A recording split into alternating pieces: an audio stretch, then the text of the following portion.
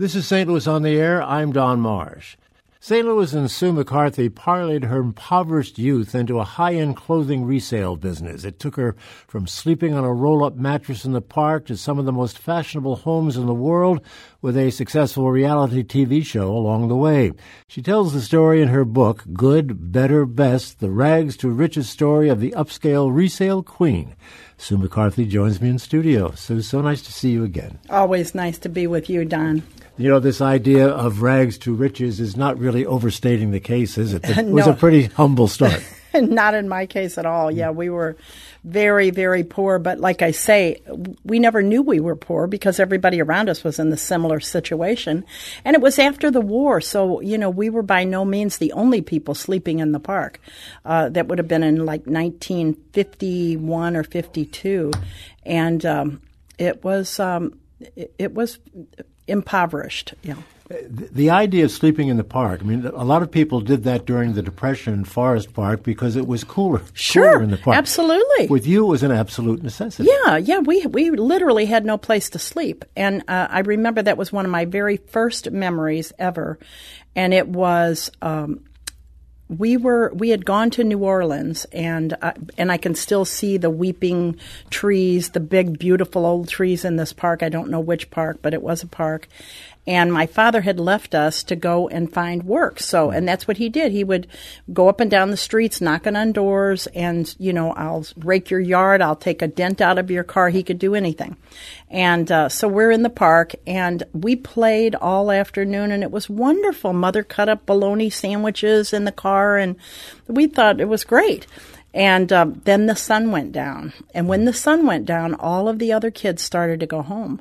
And when they started to go home, I said to my mother, I remember being very fearful, and I said to my mother, Mother, where are we going to go? Where are we going to sleep? And she said, well, she goes, they all have to go home, but we get to stay here all night long, and you'll be the first ones on the swings in the morning. And it was like, it set the tone for the rest of my life. I mean, it was a good, positive way that she spun it. Pretty smart lady. She was. How did the family pull itself out of this situation? You know, the family really never did. Well, wait a minute. No, this part of the family obviously did, but no, I mean, we always were, you know, well, like my brother always said, we thought people on welfare were middle class. So, and we did not believe in charity. And my father had 7 sisters, and if he had $10, 7 of it went to his sisters. I mean, he took care of his family. And so it left us with nothing on many occasions. We always had someone living with us. I had an uncle that lived with us, and he was incarcerated at times. I'll never forget my very favorite Christmas ever was, we never had Christmas gifts. Whatever gifts we had was what we made ourselves. And one Christmas, Uncle Gordon went and bought us all kinds of Christmas gifts, and they were already wrapped in. It was spectacular. We'd just never had anything so nice. And so there they were, and each gift, we'd open them, and then it would be whoever. You know, Mother got a vacuum, and I remember I got a Miss America doll, and it was just spectacular. This is back here in St. Louis after New Orleans. Yes. And so about 2 days later, we get a knock on the door from the detectives that he had literally robbed somebody's home and stolen their gifts. And you know, my only concern was, do we have to give them back? Did you? Yes, of course. Oh, gee. Well, so that was kind of the way we were raised. One of the things this kind of an upbringing did for you, obviously, and in reading the book, which is a delight to read, by the way. Oh, thank you. Is that it caused you to grow up seizing any opportunity that came along to kind of move ahead. Absolutely. And you did some pretty unusual things in this regard. Tell us about some of those things. Well, I mean, you know, when I was 8 years old, I remember we lived in a furnished room, and there was an alley behind our house, and every house had a shed. And in the shed, I was always a leader, you know, and I always had a gang that would follow me wherever I wanted to take them. And across the alley from us was a candy factory. And in that candy factory, they would throw their candy away, you know, after a certain amount of time because it was expired. Well, when they threw it away, I mean, they held my ankles in the dumpster, and I threw the candy out, and we walked up and down the streets selling the candy. We made a fortune. And I could always, if it was one time I took used calendars I was always dumpster diving. But, I made money for our gang, and so they followed me wherever I went. When I was 12, I sold shoes on Soulard Market.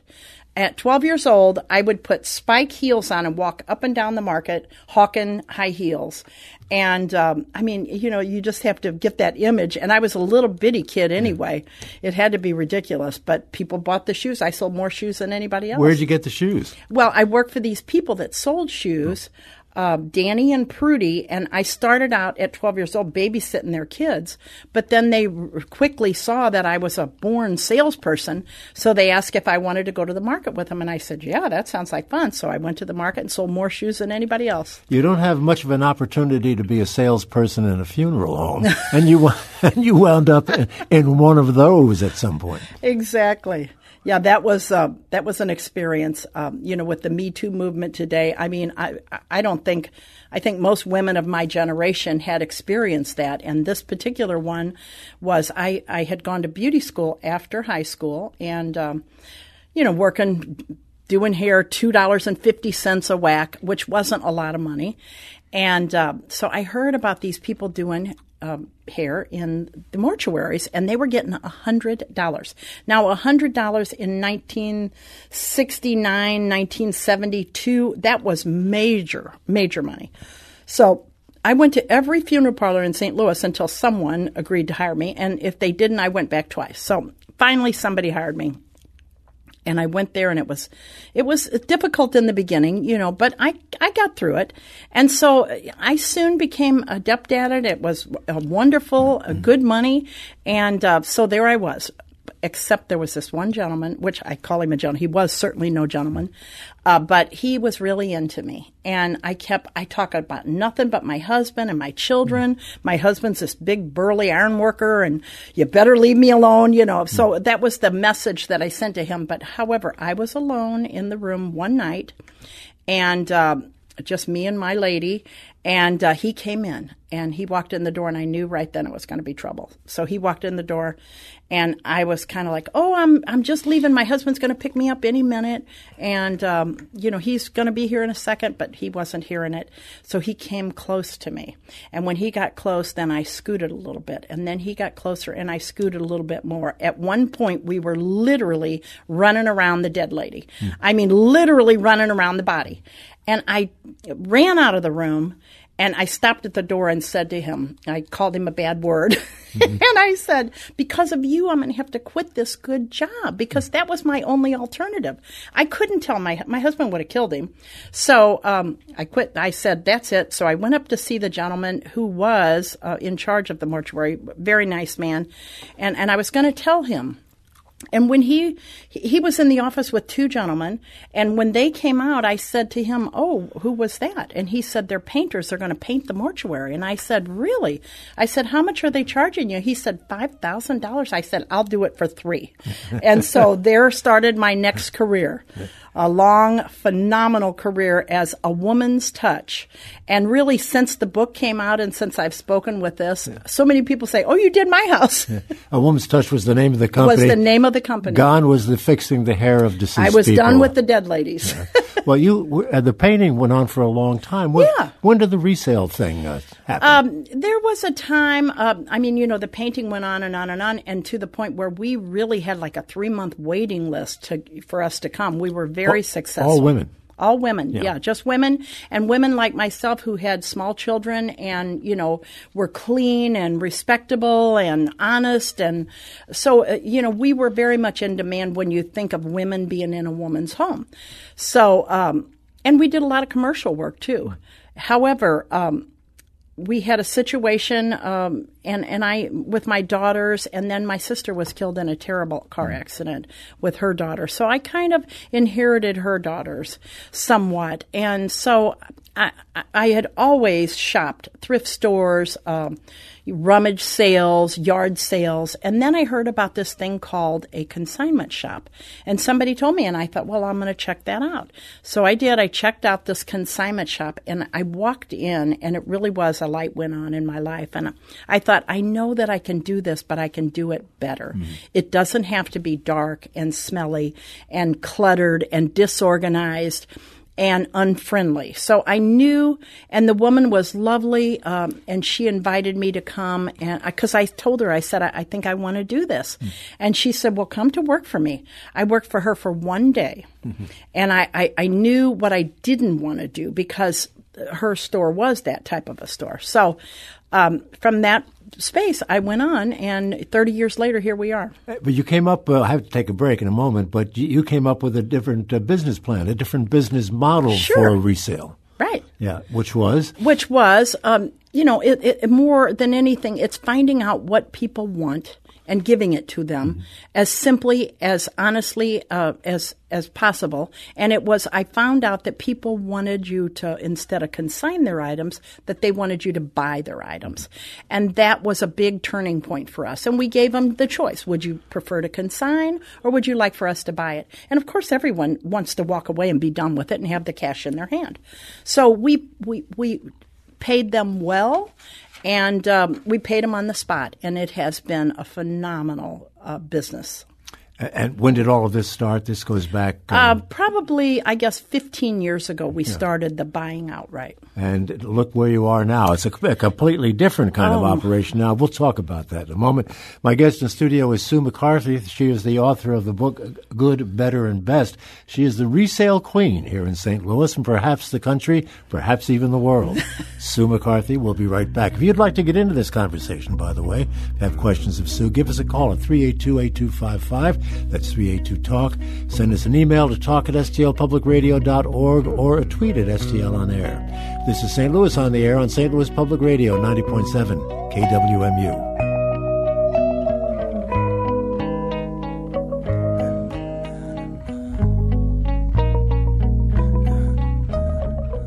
Thank you for listening to this St. Louis on the Air podcast supported by University College at Washington University, with undergraduate and graduate programs part-time, evening, and online.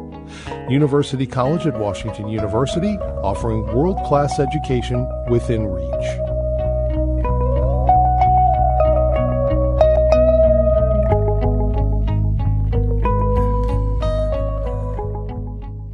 Back to our conversation with Sue McCarthy, the author of Good, Better, Best. The Woman's Closet Exchange was your first entree into the resale world. You had that for a number of years, and that was successful. But what you're doing now is a totally different animal, isn't it? Tell us about The Vault. The Vault luxury resale truly is luxury resale. And not that we don't, we still sell J. Crew and Chico's and Banana Republic and, the other labels. We're kind of a resale shop for every woman. However, now we every day buy Chanel, Louis Vuitton, and Gucci. Every single day, people drop it on our counter or ship it from out of town, and we do a huge volume in luxury resale. Mm-hmm. Very profitable. Very profitable. Yes. Give me some sense of how it works. I mean, these are all high-ticket items. You're talking about bags, which, as you describe in your book, very, very popular, very, very expensive. Right. And you have to know a Chanel bag actually holds its value better than any stock or bond. I didn't know that. Yeah, it does. It really does. I mean, there are many of our Chanel bags that actually sell for what they're selling for retail. Not only that, they're rare, and these heritage brands are so, they're just so sought after. And so, many times there's a bag that you can't buy in the store, and we have it. 90% of what comes into our store is literally, it's in excellent condition. If it isn't in really good condition, we don't buy it. So, we literally in our store look at 1,000 pieces a day, every single day. And that's really from 15,000 individuals throughout the country and the world, as well as here in the metropolitan area. Give me a sense of what the price differential is from that Louis Vuitton bag to new and what you would sell it for. Well, the Louis Vuitton bag, it just depends on which one it is. Mm-hmm. How rare is it? Sometimes, I could say many of our bags in our store right now would be sold for 50% of retail. And retail can be $8,000 or $9,000. Yeah. Oh, yeah. A retail could be probably $4,000 to $6,000 on the Louis Vuitton on some of them, and we're going to sell them for maybe $1,800. Yeah. We have one in our store right now for $1,800, and it's absolutely gorgeous and brand new right out of the box. Many people buy these beautiful heritage brands, but they're so expensive they can't enjoy them. So they let them sit for 6 months, and then they say, I have to monetize this. And they bring them to us. So that $1,800 bag that we have for $1,800 retailed at like $36. But you've gone to places like New York and Los Angeles and Paris and London, places like that. But who are these people who do they just need the money? You said to monetize it? Oh, not at all. Not at all. I mean, we are on the Upper East Side in New York, in Manhattan, about every 6 weeks. And these people call us because they know they can deal with us, with discretion, with honesty. We pay very well. We deal with a lot of celebrities. And these people probably have too many things to bring in, or they're just too high end to ship. So they call us. And, and once again, when you're dealing with us, you have a check in your hand. Mm-hmm. You don't have to worry about consigning with huge companies, and then, they're going to send your pants back to you. So, that's exactly why, because we're easy to do business with. You don't do any men's clothing, do you? We have started, my daughter Laura, who's, a label savant, she has kind of pushed to have men's. And so we have started men's accessories, and they're doing spectacular. The Gucci wallet, the Louis Vuitton belt, the Gucci belt. So all our men's accessories have done very, very well. Right. Tell me a story or two about some of these closets that you visited. I can't imagine what some of those closets are like. They're probably bigger than this room that we're sitting in. Yeah. But you tell a number of stories. Tell us one of your favorite my closets. My favorite is obviously Italy.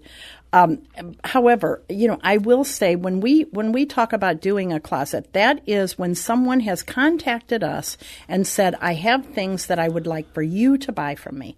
So then they have them in a particular area or in a closet. Many people have many closets in their house, so they would have one closet or one room. And we go in and it's doot, doot, doot, doot, and here's your money, we walk out. So that's going to be, 90% of the closets that we do. However, there's one out of that 90 that's going to be noteworthy, that it's going to be, the stuff that stories are made of.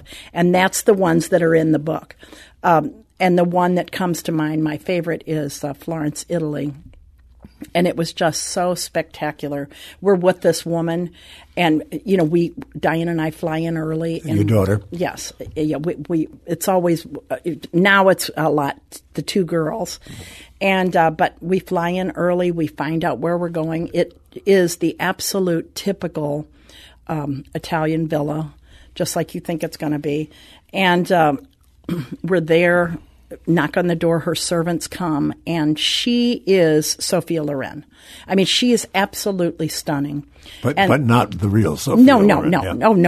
No, but she's beautiful. We call her Sophia just because we never really kiss and tell names.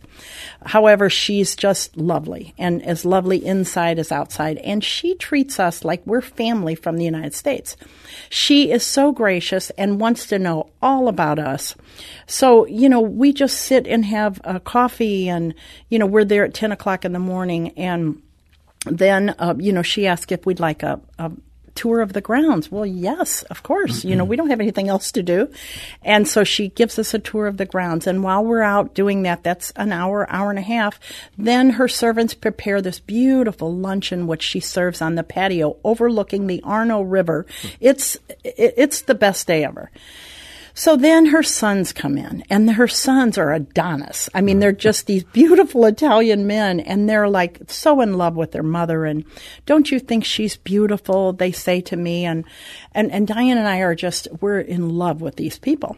So then the day goes on, and it goes into late afternoon, and then we start to drink wine. And so now we have absolutely no idea why we're there. We're just having a good time with our best friend in the world. So we have a beautiful dinner.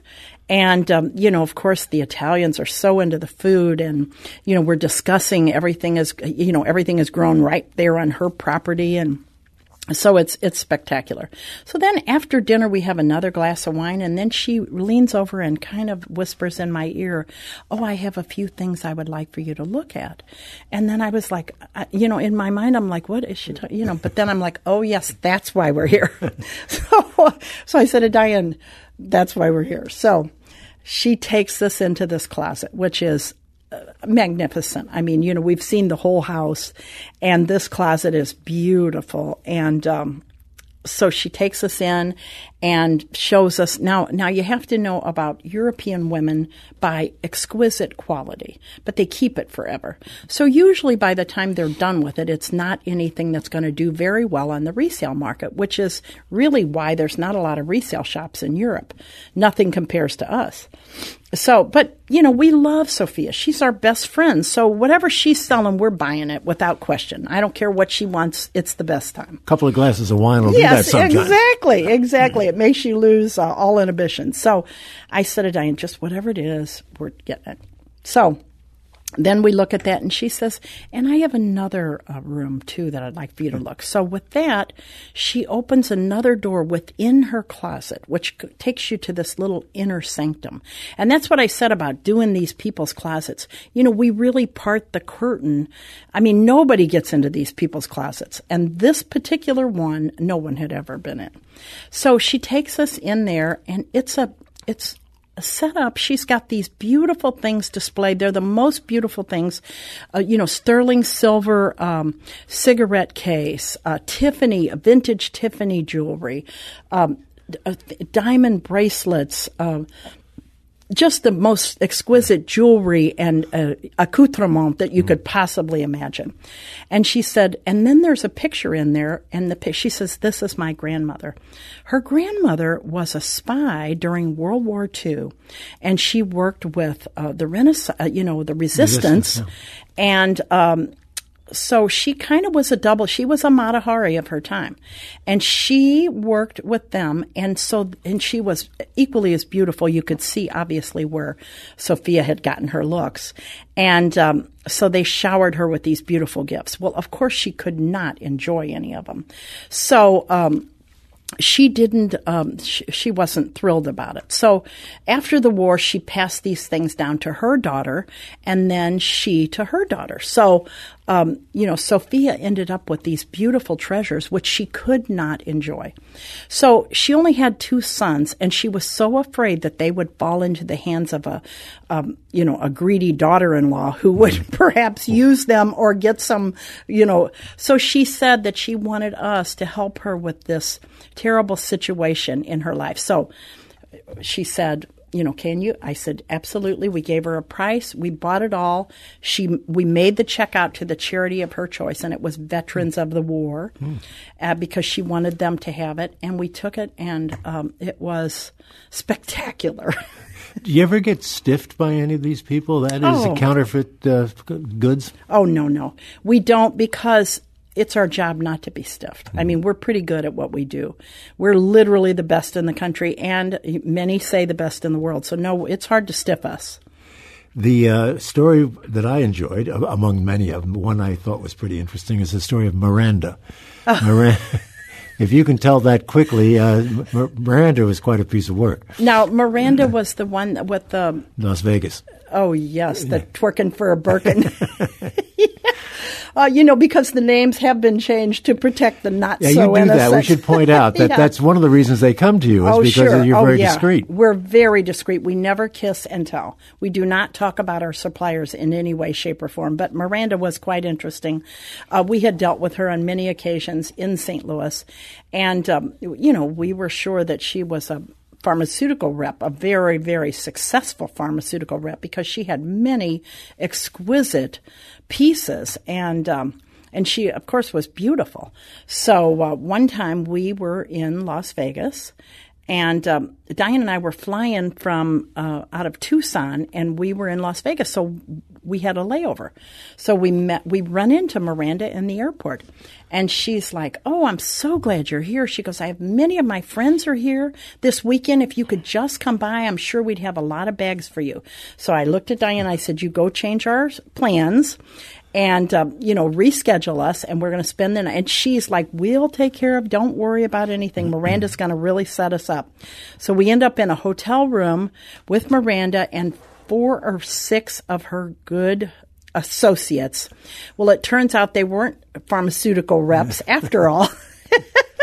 And they literally were escorts and some really, really interesting. I said, "Oh, my gosh, for us to be a part of that." And it was just, they were sweet girls, educated, intelligent. It really was like you think that this could be. But, we made a haul that night. And they came in with luggage racks full of Chanel bags and jewelry. And it was quite interesting.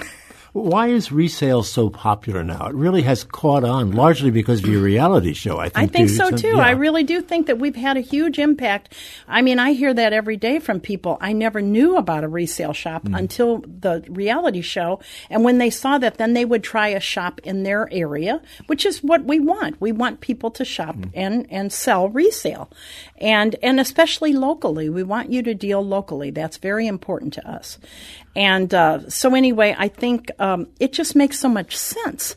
Why would you pay $5,000 for a handbag or even $50 for a top and then just throw it in a charity bin somewhere when you could monetize it? Some people might think that it's driven by the economy. When times are tough, people are unloading things that they can get $1 for. I think that maybe is some of it, but I don't see that our clients are in need of money as much as they have paid a lot for their items and they just would like to monetize it as opposed to have it in a landfill somewhere. And I suppose a lot of these celebrities can only be seen once in a particular dress, and that's one of the reasons they give them up. Absolutely. That is. And my daughters, we're Diane and Laura are in so many social events here in St. Louis, and myself, and so we can't wear the same thing twice, and we're not even famous. I always say we're a little bit famish.